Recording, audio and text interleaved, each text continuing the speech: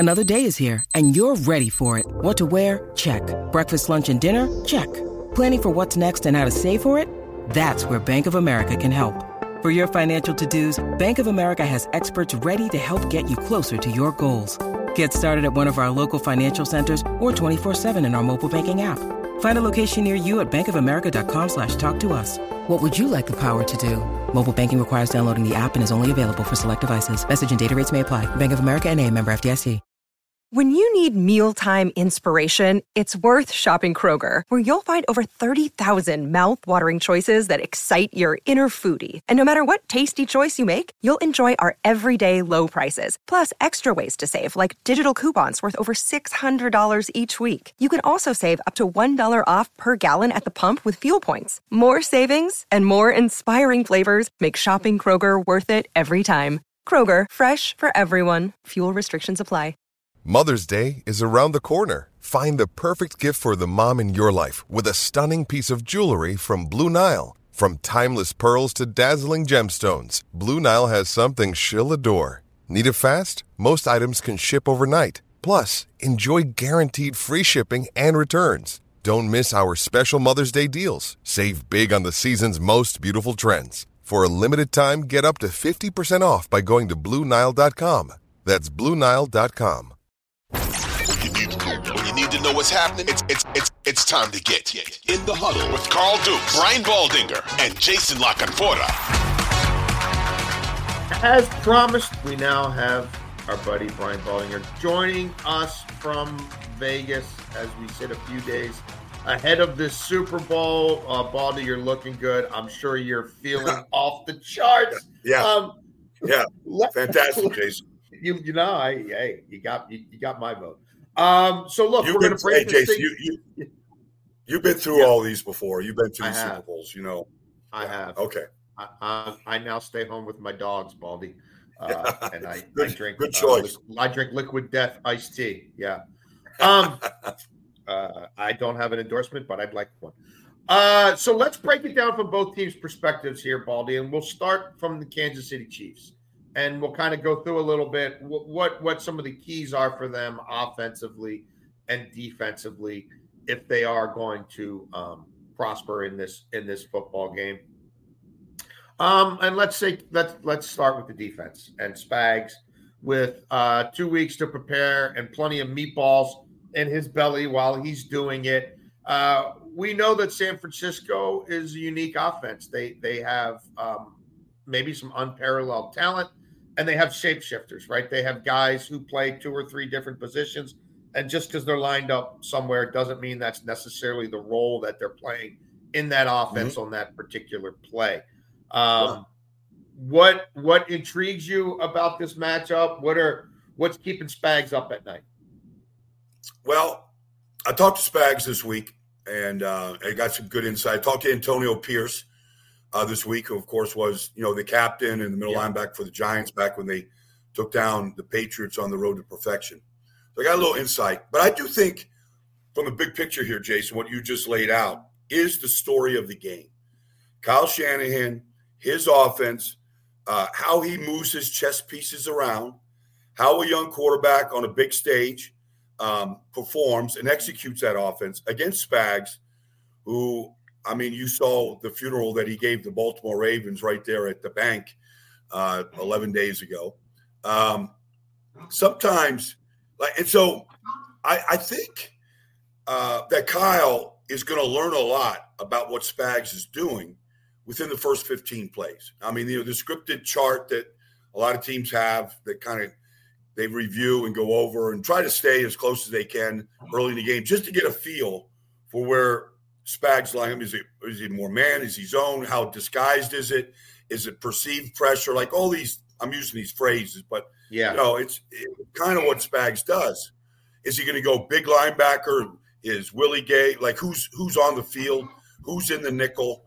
Who's going out with McCaffrey if they get him out there in space? Like I think he wants to take a look at all this, almost like a boxing match where the first 2 rounds are just kind of feeling each other out. Now, if you can do what San Francisco did in the championship game and take the ball down the field, kick a field goal, get points, or the second drive when they went down the field and scored a touchdown. In that game against Detroit, Jason, Christian McCaffrey touched the ball in 10 of the first 20 plays. Like, it was heavily scripted to McCaffrey. And I think we're going to see the same thing because you can throw it, you can hand it off, you can put him in motion. There's so many different things you can do with him. I feel like he's going to be a key early on in this game. And then in talking to Spags last week, I said, how do you decide, what blitzes you call when you blitz zero and you bring the house? And he goes, honestly, Baldy, I don't have anything premeditated. It's just I'm just always looking for an opportunity, which tells us they're going to get pressure and how they get it there and when they do it. Because I saw them blitz zero on 1st and 10, Jason, in their own area, against the Ravens. So they're always looking for these opportunities in the framework of the game. And the key is, and it's a credit to Spags' players, they have not broken down in the back end. And that's what happens to a lot of teams. When they bring a lot, like, the communication is very clean. And I think what you set up and what I've just described, to me, is what I'm most looking forward to because the ball's in the play caller's hands. And so how are they going to go back and forth in this? Was talking to someone in the Ravens organization literally just before we started taping this podcast. And this person said that there were some tells that they picked up on with San Francisco. And I remember the Ravens played San Francisco really well. Yeah. In terms of responsibilities for Kittle and McCaffrey and who was going to run a route and who was going to be more involved in pass protection. And this person said, look, I'm not going to tell you what they are, but just do the math. Where did Harbs come from? Where did Spags come from? Joe Cullen, right? How much time did he spend in Baltimore's room? You don't think that Joe Cullen's been downloading everybody in the Ravens organization, right? Because everybody saw on national television what they did to Purdy, what they did to the defense. Now, not everybody has a Kyle Hamilton, but how much can that stuff matter? Right. And do those connections when you see people who do some things the way you do and you have personal relationships with have success against a team in a way that not many people have. Everything's on the table. Like, if you look back, Jason, at last year's Super Bowl, Kansas City's down 10 at halftime, and they score in 4 straight possessions. And 2 of the touchdowns by Kadarius Toney and Sky Moore were off the same motion. And they gleaned that motion from what Jacksonville did against the Eagles for a touchdown and how they handled that motion. They watched that game in Jacksonville, which was week 4 in Philadelphia in a rainstorm. And just from that one play, Jason, they scored basically 2 touchdowns. The Eagles didn't handle it well in either case. And I know one that was like sort of a formation breakdown by Kansas City, but Mahomes kind of fixed it, on the fly. And they got 2 touchdowns to young players off the same motion. So you really don't know. And this is the question I asked at Spags, because I think it's a valid question, Jason. All year long, they live in a 7-day life cycle.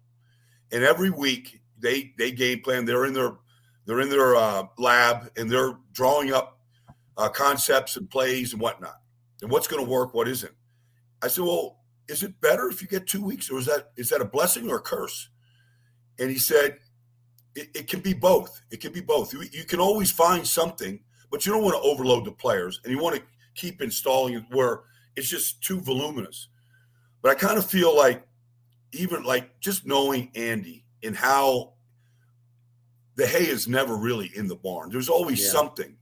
And when you have a quarterback like Mahomes who's been through a bunch of these and he's been out there for 7 seasons, you can always go back in time to find out something that worked between him and Kelsey against a certain look. And so, you got to play it out. The big thing for both teams, honestly, is can you stay on the field? Can you get into your game plan? Can you get McCaffrey his touches? Can you get into any kind of a rhythm for the quarterback? And to do that, you've got to be able to sustain offense. That's what Kansas City did to Baltimore those first 2 drives. They were able to sustain offense. They went for it on the 4th and 2. They hit Kelsey, on a sprint right option for a big play to stay on the field. Otherwise, they come away with nothing on that situation. It took a while for Baltimore to sort of, okay, we're not going to let Kelsey just walk off the line of scrimmage like this. and the ball's never going to hit the ground. So those are some of the concepts that I kind of feel like we can, put on this Sunday. One more on the Kansas City defensive side of the ball before we switch to offense. For whatever reason, the Ravens never got heavy on Kansas City and never forced Spags out of his base defense. We know that San Francisco runs from under center about as much as any team in this league. The fullback is on the field about as much as any team in this league. They average 4.6 a carry running under center. Kansas City has struggled with that. They've seen a fair amount of it because they don't stop it very well. 27th in yards per carry allowed, 22nd in defensive EPA against runs from under center. Fair to say that Spags will have to, that Kyle is going to force Spags to adjust? Yeah, I think so. I mean, they went big linebacker against Baltimore on the first play of the game, the first play of the third quarter. And they stuffed the run in both cases. And they just attacked the line of scrimmage. And for whatever reason, it's still kind of a head scratcher to all of us. Crazy. But it discouraged Baltimore from staying with it, and so staying with the run and not dialing up any Lamar runs. Now, I think Kyle Shanahan understands that and knows that if McCaffrey gets stuffed for a yard, they're not going to be discouraged. I mean, they're not going to get away from that at all. I mean, they're a two-back offense, Jason. The first guy that Kyle Shanahan and John Lynch signed when they came on board was Juice. He'd been in Baltimore, for 4 years, and they made him the highest paid fullback in the game. And they knew exactly what kind of offense they wanted. They wanted a guy as versatile as Kyle has been. And Lord knows the guy's is as versatile a player. I mean, Ricard is a similar type role, but he can't run routes the way Juice can. But there's been similar type roles, similar. Offensively, with Kansas City, it's almost the antithesis of San Francisco, right? San Francisco has all these shape-shifting pieces, like a fullback who could be an H-back, who could be a fullback, who could be your halfback, who could be your slot receiver.